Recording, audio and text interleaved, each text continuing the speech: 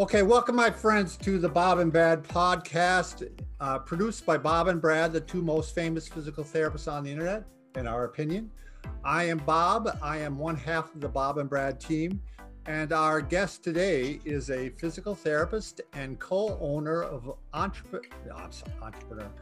Entropy Physiotherapy and Wellness in Chicago, Illinois. If you're in the area, stop by. Her area of interest is in treating the spine and pelvis with a specialization in women's and men's health.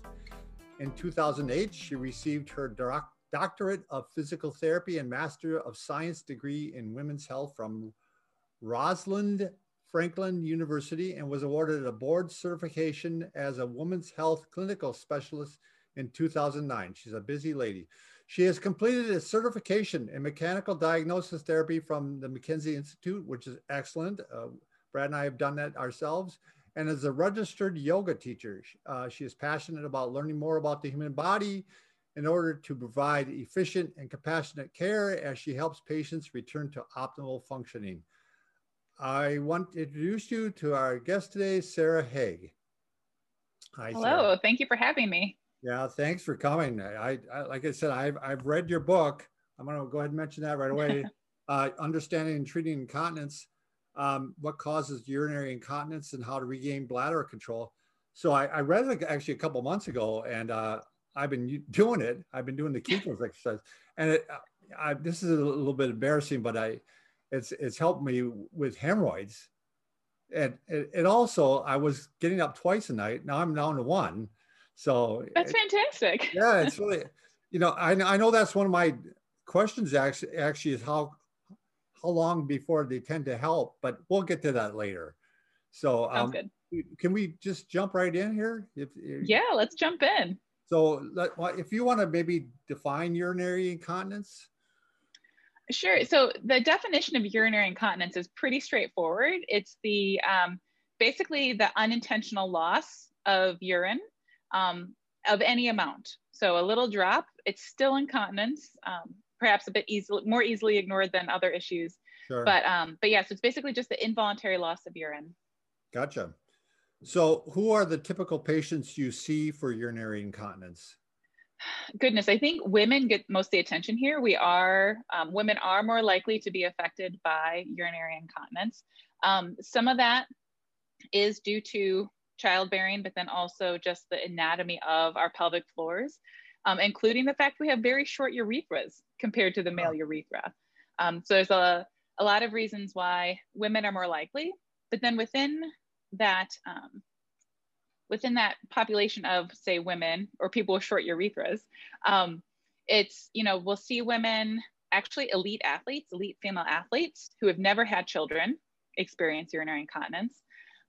Women who have had children or who are currently expecting children may be at risk for having it. But then also as we move into menopause and that postmenopausal phase of life, urinary incontinence is also very common, but really never considered to be like normal and something to just accept and ignore. Yeah, my wife mentioned that she was at the one of the drugstores and she saw a whole large section for incontinence products for males. So obviously that is still an issue. And I don't know that I had this as one of our questions, but can you speak to it really can be a devastating thing. I mean, my father-in-law who's passed, but he had problems, and I mean, it just socially isolated him. I mean, it was really devastating. I mean, it kind of took away his social life. So absolutely, there's a study that that shows that urinary incontinence can have a bigger negative impact on quality of life than I think it was cancer, diabetes, and arthritis combined. And while that might seem right, like it might seem silly, but you hit it right on the head. It can be very isolating, very limiting for physical activity. A lot of people carry a lot of shame because of it. Sure.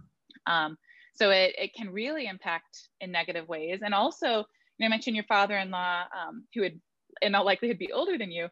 It actually ends up determining where people end up spending their later years. So if someone's in need of extra assistance, if they're incontinent, females are twice as likely then to end up in nursing homes. And for men, it's like almost 4 times as likely to end up in a nursing home versus being cared for at home because Sure. of I incontinence. imagine just a simple thing as the risk of falls is higher. I mean, if they end up rushing to the bathroom and or even letting some spill out, it's they could trip over that. I mean, there's and also mental health. I'm sure just because of the social isolation, which we've been all experiencing in the last couple of years, can have a large effect.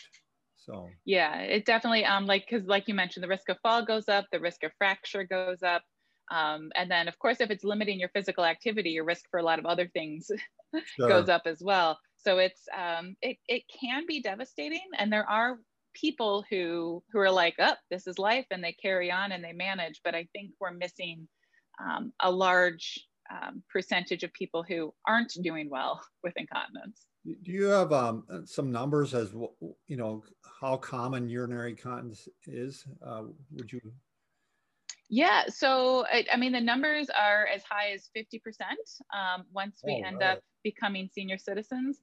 The numbers, like for younger folk, are varied. I mean, there's some, I'm trying to remember more exact numbers, but there's, for elite athletes, the likelihood of experiencing stress incontinence, depending on the sport, can be as high as like 75 or 80%.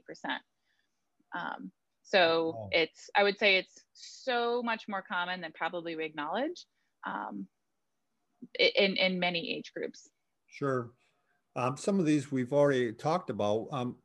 Maybe we'll, I don't want to bore people, and this audience is the layperson, but what are the normal workings of the bladder? How often do people void? Um, how do you make sure that you're emptying the bladder completely? I mean, all those questions. Great questions. That's actually part of a lecture I give, is because it's like before you can decide what's not normal, like most of us don't really understand what's normal for bladder and bowel function. So for the bladder, it's pretty normal to be able to go at least 2 hours up to 5 hours between trips to the bathroom. There are things, and I always say that, like, I love to have the asterisk at the end of that, because there's times where if I have 3 coffees, I might be going more than once every 2 hours, Yeah, but there's an understandable reason. So there's always caveats to that, but you should be able to go 2 to 5 hours between trips to the bathroom. As far as emptying all the way, luckily our bladder has a lot of autonomic nervous system control. So that means it's automatic. It's going to do what it needs to do to keep us alive. And with that, when we void or when we go to the bathroom and urinate, it's normal to have between 5 and 50 milliliters of urine left over in the bladder. If it gets to be more than that very frequently, we want to figure out why. And there's a myriad of reasons why that might be the case.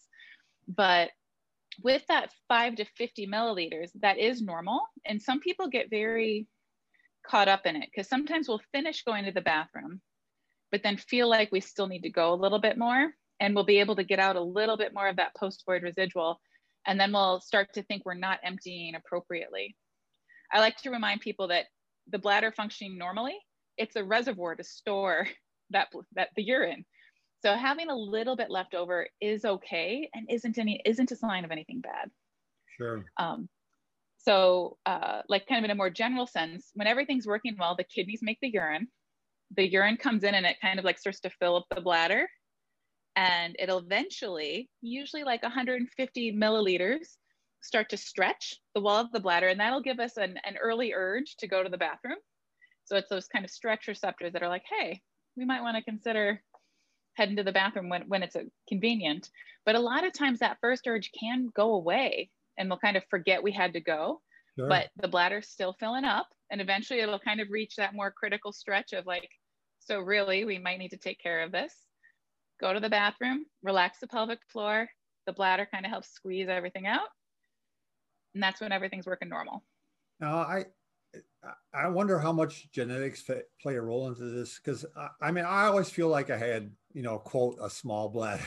I mean, all my life, I felt like, other people could hold it longer than me. And so, So I'd say the genetics might play into the actual size of our bladder, but I've definitely had friends who have also claimed the small bladder syndrome. And I wonder, you know, because people's bladders are different sizes, but also I would say, just my opinion, a greater impact would be like how we're potty trained and how bladder and bowel habits were managed kind of growing up, what we kind of perceived as normal. Because, you know, a lot of, you know, when you're a kid, right, there's times where you completely ignore the urges because you're having fun. Right. So you can just ignore it until your bladder's like, seriously, it's time to empty. And then an accident occurs. But then also, I remember very vividly, luckily it only happened before car trips, but just go try one more time before we get in the car. Right. And again, there's times where that can be okay, depending on how long that car ride is going to be. But if you're trained to empty every time you leave the house, that could end up meaning you're going to the bathroom a lot and create almost a need to empty more frequently.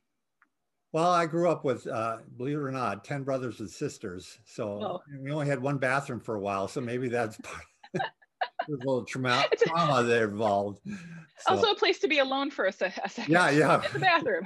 Exactly. So can you discuss some of the different types of urinary incontinence? Yes, I think if I wished for everyone to know two things about incontinence. One is that it's not normal and that there is help for it.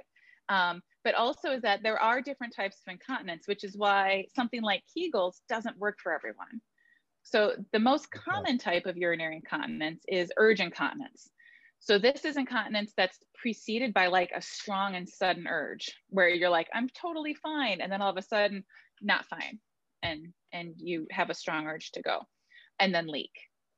Then the second most common type of urinary incontinence is stress incontinence. So this is maybe what we hear a little bit more. I definitely see it in my gentlemen who have had prostatectomies, but also postpartum moms will notice this a lot. You laugh, you cough, you take a jog, and you notice this. So stress incontinence is when you have an increase in intra-abdominal pressure and you lose a little bit of urine.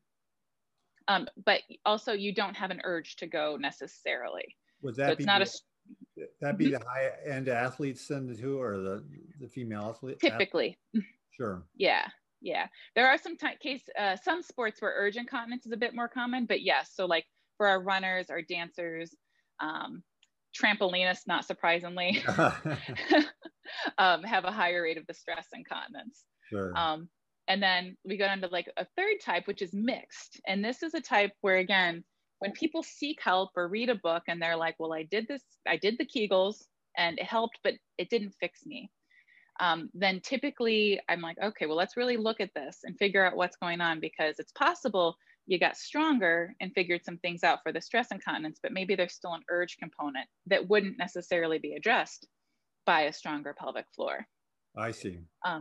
Yeah, so those are like the three most common. Okay, well, we'll get into Kegels in just a minute here, but I guess it's part of this question even. What are the common treatment approaches to urinary incontinence? I'd say the best first assessment to decide the treatment would be actually a voiding log or a bowel and bladder diary, where people actually write down their symptoms, or not their symptoms, but how things are working. So from a voiding log, we can determine how long are they able to go between trips to the bathroom. When they do go, how much are they going? And what was their urge to go? So sometimes people will have a really strong urgent urge and they'll get to the bathroom and it'll be just a little tinkle. Well, obviously there's a mismatch there, and that would not necessarily be Kegels. We might be looking more at what we would refer to as like behavioral interventions. Oh, yeah. So like, like looking at timed voiding or urge deferment techniques, or even looking at bladder irritants. I'm and sorry, what we're using. Urge to what was that? Urge deferment. What's that mean? So there are some times where we get an urge, and of course our limbic system, our little lizard brain is like, we're grown-ups, don't pee our pants. So we will attend to that urgent urge as a real indication of how badly we have to go, and then run to the bathroom. Sometimes once we establish that urge is perhaps a little bit elevated, there are some things we can do to start to give that person a little more control over that urge. And then, so then we can wait a little bit longer between trips to the bathroom. I see. So with that voiding log, are you also keeping track of what you're drinking? I imagine. Yes. Yeah. So keeping track of what you're drinking and how much of it. So I have had people where, you know, they were drinking honestly close to 2 gallons of water a day, Oh, and wow. but their output was approximately 2 gallons. So Ah, I'm like, I don't think you should try to hold this in more. I think we need to look at why are we drinking 2 gallons of water a day. But some people really notice with things like coffee or drinks with caffeine in it, carbonated drinks, drinks with artificial sweetener, alcohol, citrus drinks. These are all things that some people, not all people, find are irritating to their bladder, or increase their urge to void. that's interesting. So yeah, it would be very important then to log that out. I can see. So yeah, we got kind of a family joke. I don't know if I should mention this or not, but my mother-in-law, we would take her on a trip, and while she's drinking, she'd be going, "Oh, I need a bathroom. I need a bathroom really bad." And stop drinking right now. Maybe that's the most important thing. So Yeah, it's all about balance. And you know, if everything's working well, we're producing urine, and we will eventually have to empty. But sometimes just figuring out or getting things back on track to where it should be mostly a subconscious part of our day. Like sure. it shouldn't be like, I shouldn't be thinking like, okay, we have another X number of minutes and then I can go to the bathroom again. As I like literally stand here and feel my bladder fill. Really, it should be almost subconscious until it gets to a point where it gets your attention. You can go like noted and carry on with your day, but it really shouldn't be the driving force in your day. Gotcha. So let's talk about Kegels. Okay. So I actually usually refer to them as like pelvic floor muscle exercises because, but Kegels, most people will kind of know, contracting down there, but not really as far as exactly what to contract or how long to contract or how many times to contract. I like to remind people or educate people that their pelvic floor muscles are really just they're skeletal muscle, just like your biceps, just like your triceps. So we want to work them out in that way. But also, like your biceps and triceps, we don't just biceps, triceps, and then never use them together. We integrate it into our everyday function. Same with the pelvic floor. So doing Kegels or pelvic floor exercise is a great way to work on coordination and strength, and endurance of the pelvic floor. But then sometimes exercises other than Kegels are needed to kind of incorporate it back into life and where you may be experiencing incontinence. So in that case, are you talking about, like, I've seen different approaches to this where I think in your book you mentioned focusing just on the pelvic floor, but then I've seen other people talk about incorporating some leg muscles along with it. Is that a later thing to do then, or is that I something would you not agree with? I don't completely agree with it. So there are times where we could apply this to any muscle where we have difficulty doing something. So sometimes I'll say like practicing your pelvic floor exercises is a little bit like practicing an instrument. Like, I mean, I can flex and extend my fingers. That does not make me a great pianist. Right. I have to work on that. So sometimes when people are evaluated for their pelvic floor, like they're like, I don't know how to do that contraction. And I certainly did this earlier in my career, is we would use accessory muscles to try to get the pelvic floor to do something. And there may be times where there's a good benefit for that. In my opinion, my clinical thinking now is like, I want to know more why they can't do that.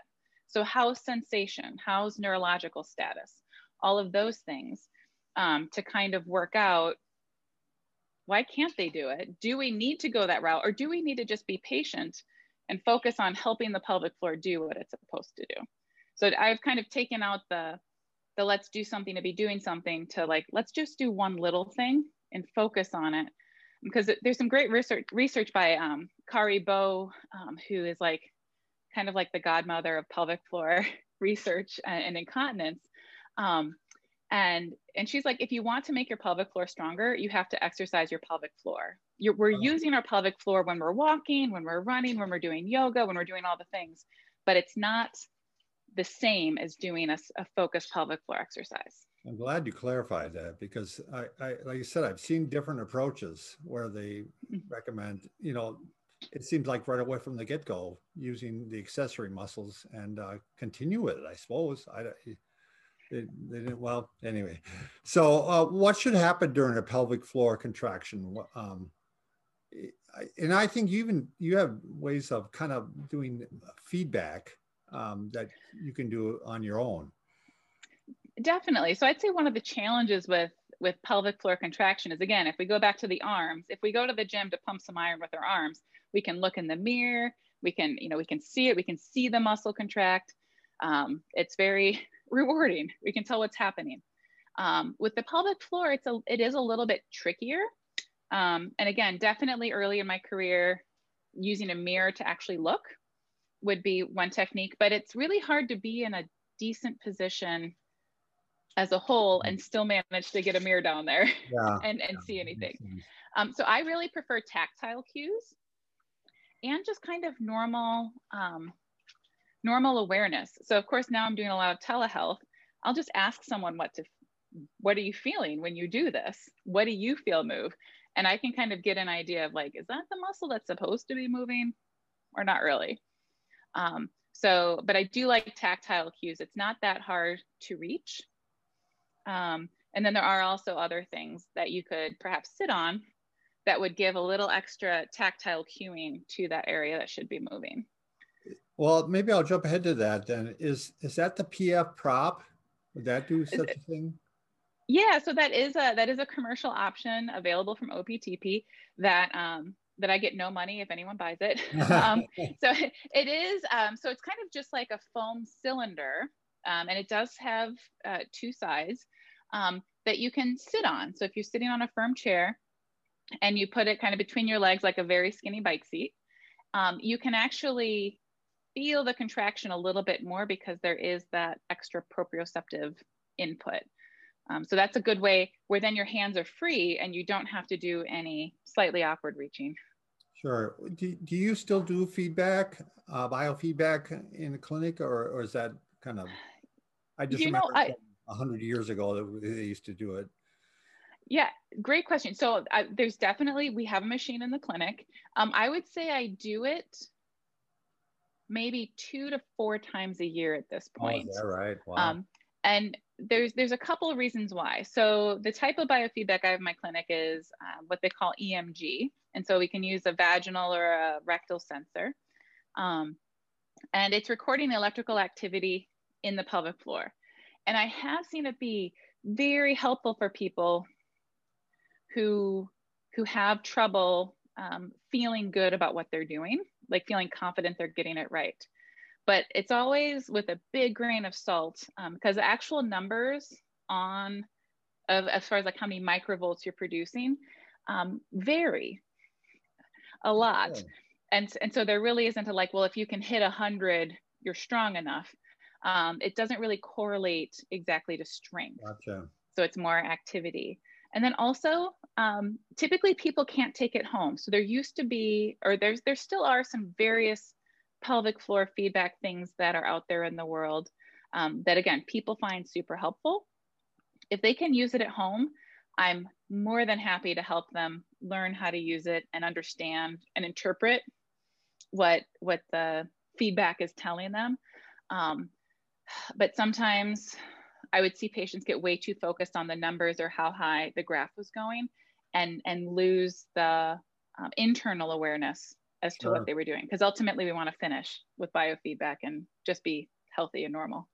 Obviously this year with Zoom or whatever you've been using, you haven't had that option. So how has that turned out for you? I mean, you still find you've been pretty effective through Zoom?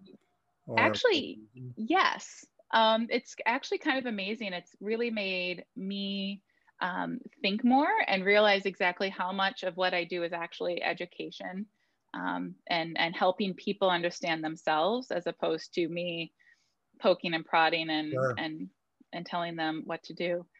So it has been very helpful. And there's actually been a couple studies for pelvic floor issues like incontinence, pelvic organ prolapse, just out in the last year because of COVID, that telehealth interventions are actually quite helpful and quite effective for pelvic issues. That's really advanced the telemedicine world, hasn't it? Yeah.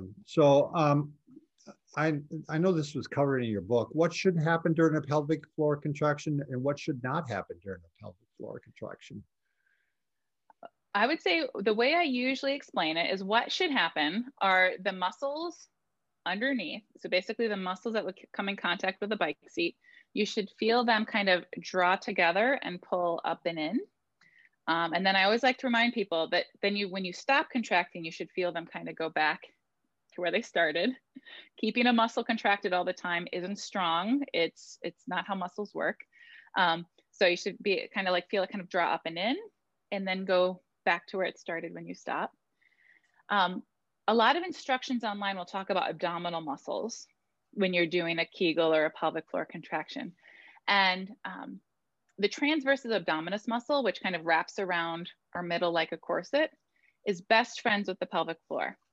Because the pelvic floor is actually like 70% endurance muscle because of it. It's part of our posture system.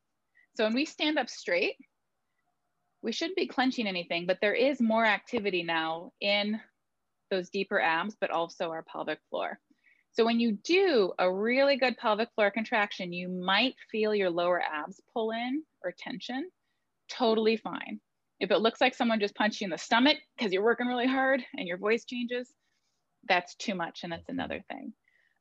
So again, so tensioning, lifting up and in down below, and then maybe some lower tensioning in your abdomen.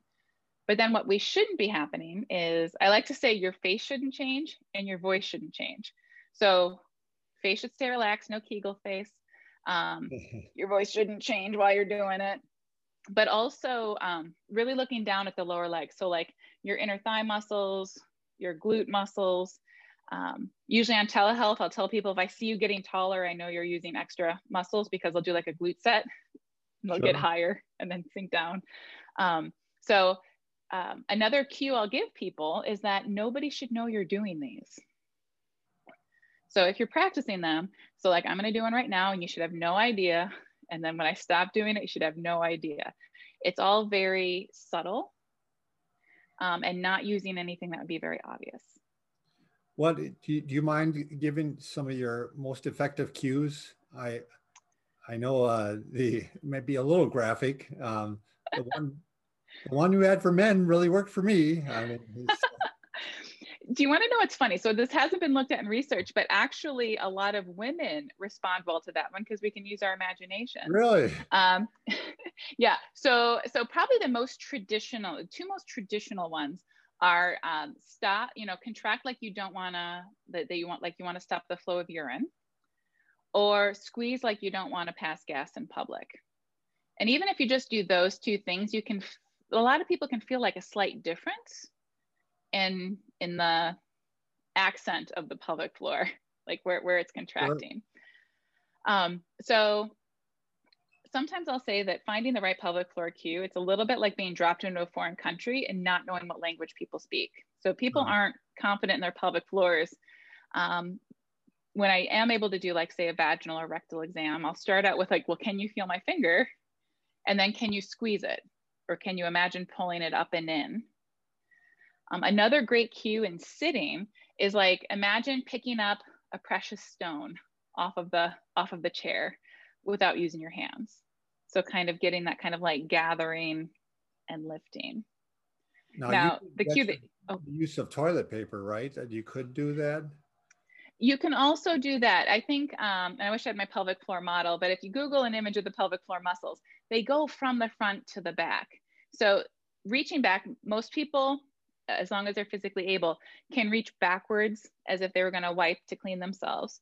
So you can use just a little bit of toilet tissue. When you find that anal sphincter, you can practice kind of picking that tissue up off of your finger, which is good. That is the posterior part of the pelvic floor. But like I said, the pelvic floor all works together. We can favor the front or the back. That might be favoring the back. but that's a great place to start for some people, especially if they're not sure what to do. That's a fine place to start. So, am I right in saying though, women should not stop their flow of urine as a practice? Yeah, so I certainly don't recommend that on a regular basis. It can be a fine functional test, meaning if a woman feels like she tries and she can't do it, if she tries again in 2 or 3 weeks after working on her exercises, if she tries and she can stop it, that's a definite improvement that she can see. But doing it regularly might create some confusion. So I mentioned earlier that like when you go to the bathroom, like you relax your pelvic floor and the bladder squeezes. We mentioned urge deferment. So sometimes you can squeeze the pelvic floor and have the bladder relax. But if I go to the bathroom and I relax my pelvic floor and the bladder starts to go, and then I say, nope. And then you start to go, nope. It can be a little bit confusing. There isn't evidence that it creates any huge physiological issues that would be really bad, but it may impact bladder function. And there's just other ways to do it that are more effective, that are more convenient and more effective. Yeah. Should we go back to the cue that worked for you? Yeah, sure. I thought maybe you were going to avoid that one. Oh no, I love this one so much. Because even so, if there's any ladies watching at any time, Sure. Give this a shot. Is that really the cue is to like draw in the penis. And it's like a very, I like to have people feel how the contractions feel different depending on their cue. But like that drawing in the penis, I get way more like anterior pelvic floor, which is where urinary incontinence happens. And a little bit, I get a nice little lower belly tensioning when I do that, even though I don't have a penis. So it's a good one. Try it. Yeah, well, they all worked for me, to be honest, but that seemed to be the one that resonated the most and was effective. So this kind of alludes to what we were talking about earlier. How long before you would expect to see some results, or how long before you think, oh, this just isn't working? Great question. So again, just kind of my clinical observation. That there tends to be a much bigger issue with like pelvic floor coordination and awareness as opposed to like true pelvic floor weakness. So if I do a test and you're not very good at contracting your pelvic floor, it probably won't test super strong. But the good news is with that is that coordination and awareness can improve a lot faster than strength. Right. So to really get those true strength gains, right? Like if we go back to strength and conditioning, we're looking at like 8 to 12 weeks of regular strength training to like hypertrophy muscle and all of that. I do see changes much more quickly than that. So I think, again, most of the time that's a matter of awareness and coordination than anything else Gotcha. magical happening. So it can happen. I mean, I've had people come in for 2 visits and say like, weirdly enough, I'm okay. Other people, it does take the time to kind of build up that stronger base. So what are some of the other options beyond Kegels for, let's say, urinary incontinence? I mean, let's say the normal urge incontinence. So urge incontinence, one of the first things I want to make sure, if possible, is that the pelvic floor is relaxing. So sometimes, again, if we kind of go back to that, how it's kind of supposed to be a conversation between the pelvic floor and the bladder, that if the pelvic floor is kind of always kind of tense, that the bladder, sometimes I'll say it's like an old married couple, where it's like the pelvic floor is not being quiet, so the bladder is just slowly going like, I'll talk louder if you want me to. And that bladder kind of becomes a little overactive or giving you kind of elevated urgency messages. So making sure pelvic floor function is still good is important, but strength usually isn't the issue. It's more that they need to relax. Oddly enough, I might still give them what seems to be Kegels, but more for that awareness and proprioception aspect as opposed to strengthening. So if I just tell you to relax a muscle that you weren't contracting on purpose, it can be really frustrating, but also for a muscle you can't see, so like I could take your Um, shoulders and go, let's bring them down a little. The pelvic floor is a little harder. So sometimes I'll use a little contract, relax with the focus on feeling like, so can you feel the contract? Yes. Do you feel the let go? Not so good. Okay, let's just take a little break, take a couple breaths. Let's try it again. And kind of focusing on finding that let go and having that be the first thing to make sure, again, the pelvic floor is doing its job. But then with other urge incontinence or urgency and frequency where you're not leaking, but it's frequently a close call, is I mentioned like behavioral interventions. So sometimes it's doing that voiding log and going like, okay, so during the day, like here you are sleeping through the night fine, but you're going to the bathroom every 45 minutes during the day. What do you think would be a reasonable goal to stay out of the bathroom? Like how long do you think you could go? And, sometimes I had one person where honestly, we were going in 1 minute increments because more than that kind of excited their nervous system too much. But, some people are like, well, I could wait longer. I just don't. Okay, let's try that. And then slowly what'll happen is it's almost like a recalibration of the signals where you maybe used to get high alert, half full. Now you're not getting high alert until you're 3/4 of the way full. So just by stretching the time out slowly. But also looking at those, what might be irritating your bladder, and also looking at those bladder habits. Are you going just in case before you leave and when you get to every place you go?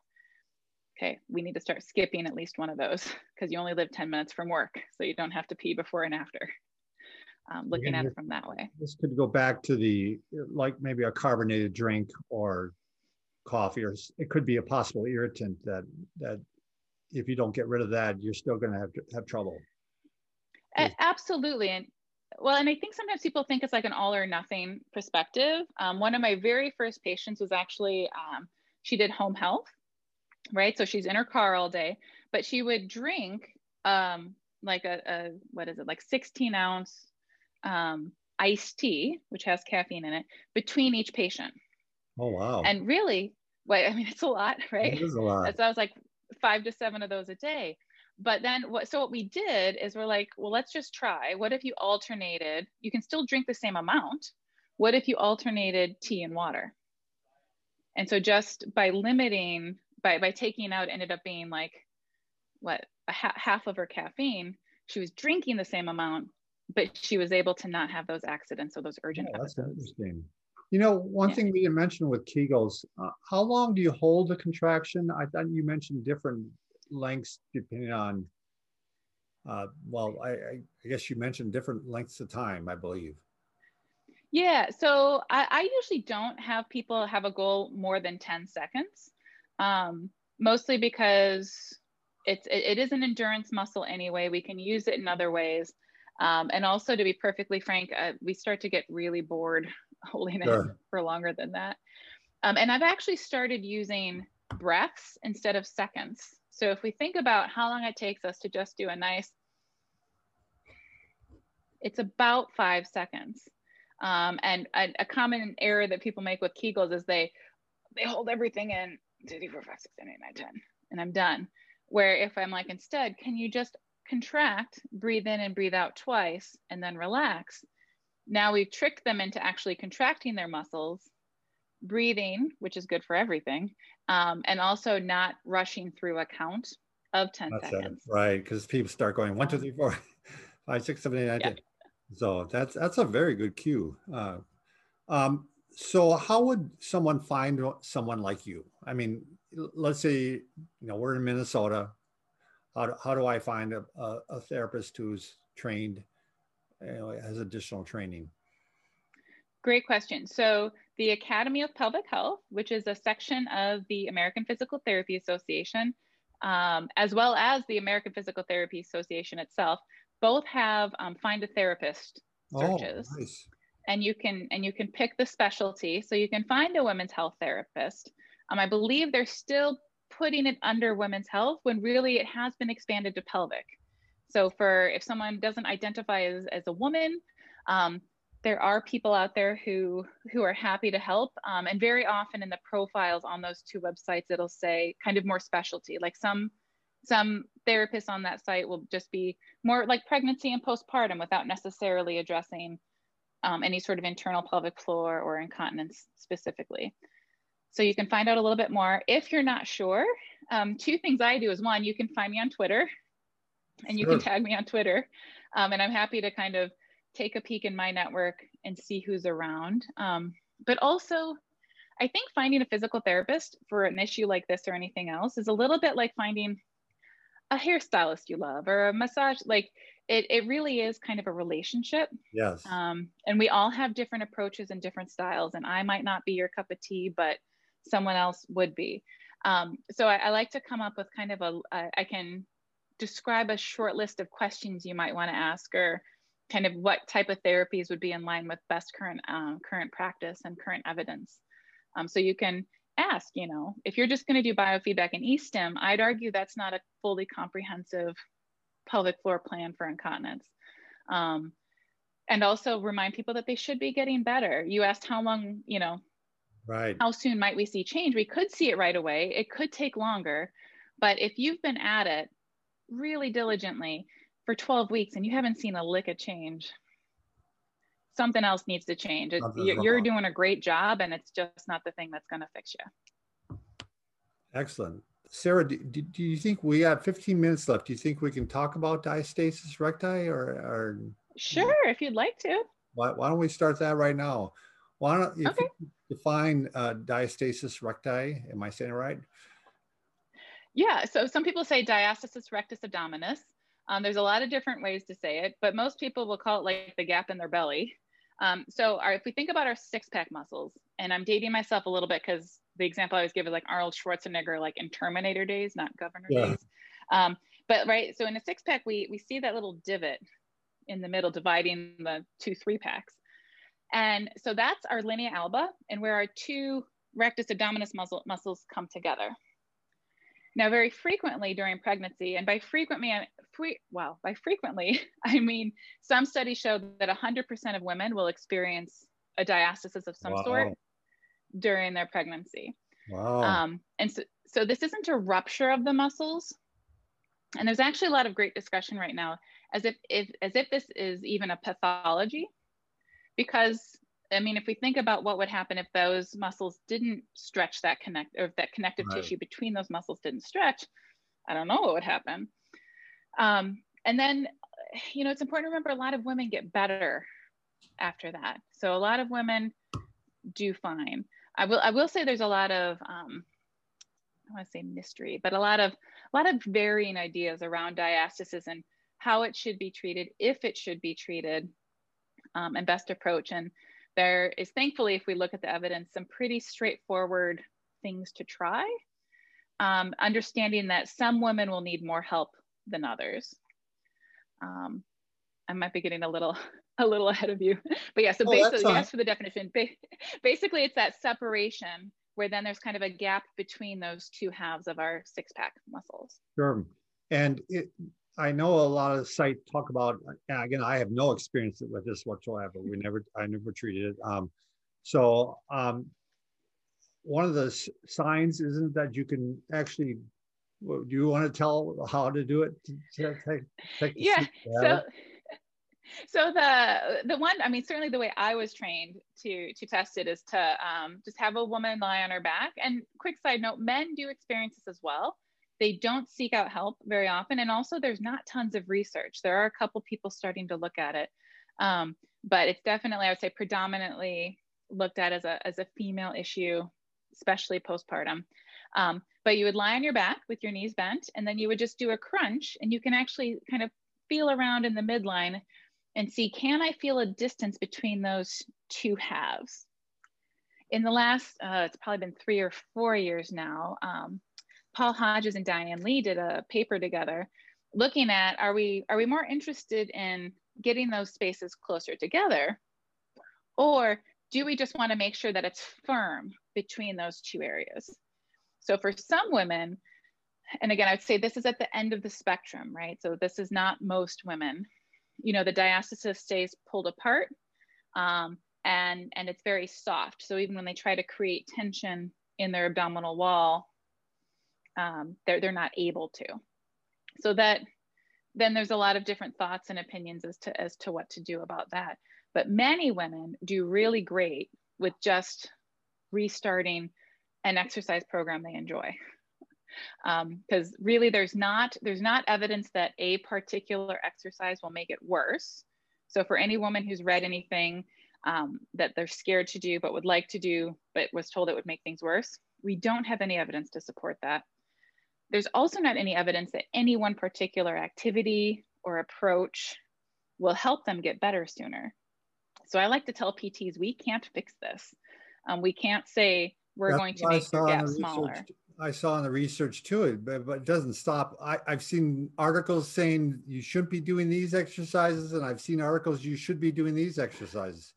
So that just no proof at this point. There just isn't. There is some evidence that shows being more active versus not active at all is helpful, which actually, like, I'm good with that kind of a statement, because if I never work on my abs and they look a certain way and then I worked on my abs, they're probably going to change. So, I mean, that just makes good sense that doing nothing for fear of making it worse isn't helpful for a lot of reasons. But, you know, I've met women 5 years after their last baby who still won't reach over their head because they were told stretching their abs would make their diastasis worse. So we need to not scare people, encourage them to get moving, but then there are probably people who are better at helping people regain the function that they want and the appearance that they want. And you can find those too. Mostly they're women's health therapists. So you really can't prevent this, correct? I haven't seen any evidence that would prevent it. I think we can say safely there's like a genetic component, you know, like what's your connective tissue like, and how well does it recover? But yeah, I would say that there's being strong, like being generally healthy would make your connective tissue healthier. Sure. So that's what I would probably focus on. So are there any health implications or complications associated with it? Great question. We haven't found any. So we used to think it might be associated with back pain, pelvic organ prolapse, incontinence, but really recent studies are showing that women might have both, but we're not finding a correlation or even an increased prevalence. You know, that women with a diastasis, actually there was one study where women without a diastasis actually had more incidence of incontinence than women who did have a diastasis. So then you kind of wonder, like, well, thank goodness for the diastasis that maybe managed something better. I don't know. So I think there's a lot we don't know, but I like to embrace like the strength and resilience of the human body and the adaptability of the human body. That I don't think I really think that we should step away from calling it like a pathology or a dysfunction. Sure. There are cases where it is, but most of the time it's just something that women can recover from, as long as we don't scare them into not recovering from it. So I think you've answered this question already in a sense. I imagine you wouldn't recommend wearing an abdominal binder then. No, most of it. So there's no evidence that shows an abdominal binder will help prevent or reduce a diastasis. Where a binder might come in handy is if a woman feels like she's having trouble creating that tension, which, I mean, as you can imagine that, like, imagine like a woman at full term, how stretched her abs are, and then the baby comes out, her abs are still that stretched. It's going to be hard to create that tension. So if, you know, getting a binder that feels like a lovely hug in the middle can help people feel better and have them feel like they can do more. Huge fan of that. But again, as far as like reducing anything, any particular claims, not so much. So I recommend, like, women should do what feels good and get moving. I love that you went over this subject, because again, it counters just about everything I read. So except for when I read the research, and what you're saying supports the research and the research supports you. So yeah, well, I do think the research, because I wouldn't have known, right? Like, I mean, I want to know what's most likely to help. And there are definitely, I always wonder if it's like taking advantage of a vulnerable population. There's a lot of kits and programs that claim Yes. things. Yes. And again, there can be benefits to having a program that walks you through getting more active, but that's the magic. It's not Sure. the one particular exercise that you did a particular way. At least we don't have proof for that yet, but we do know if you get moving and stick with it and stay active, it can be helpful. Thank you very much. So I think we're going to cut off here. I want to again mention your book for urinary incontinence, Understanding and Treating Incontinence, What Causes Urinary Incontinence and How to Regain Bladder Control. Also want to mention they can find you on Twitter at Sarah Haag, SARAHHAAGPT. And then she has a website for your clinic, correct? For the clinic, yep. Entrepreneur, I keep saying this wrong. Entropy.physio.com. No, just nope, just .physio. Entropy.physio. ENTROPY.PHYSIO. Proving I can spell it a little bit. Anything else, Sarah? You're in Chicago. If people want to look you up, and they certainly can. Yeah. On Twitter. Absolutely. I mean, at Twitter, I'm there quite frequently. I mean, Chicago, I live there. Come in the summer when it's nicer and everyone can be outside and safely distanced. That sounds great. Well, thank you again for taking the time to be on our show. And I hope we can have you in the future and talk about some men's health then. That would be great. I feel like men are super underrepresented in pelvic health, so I'd love to have that opportunity. Awesome.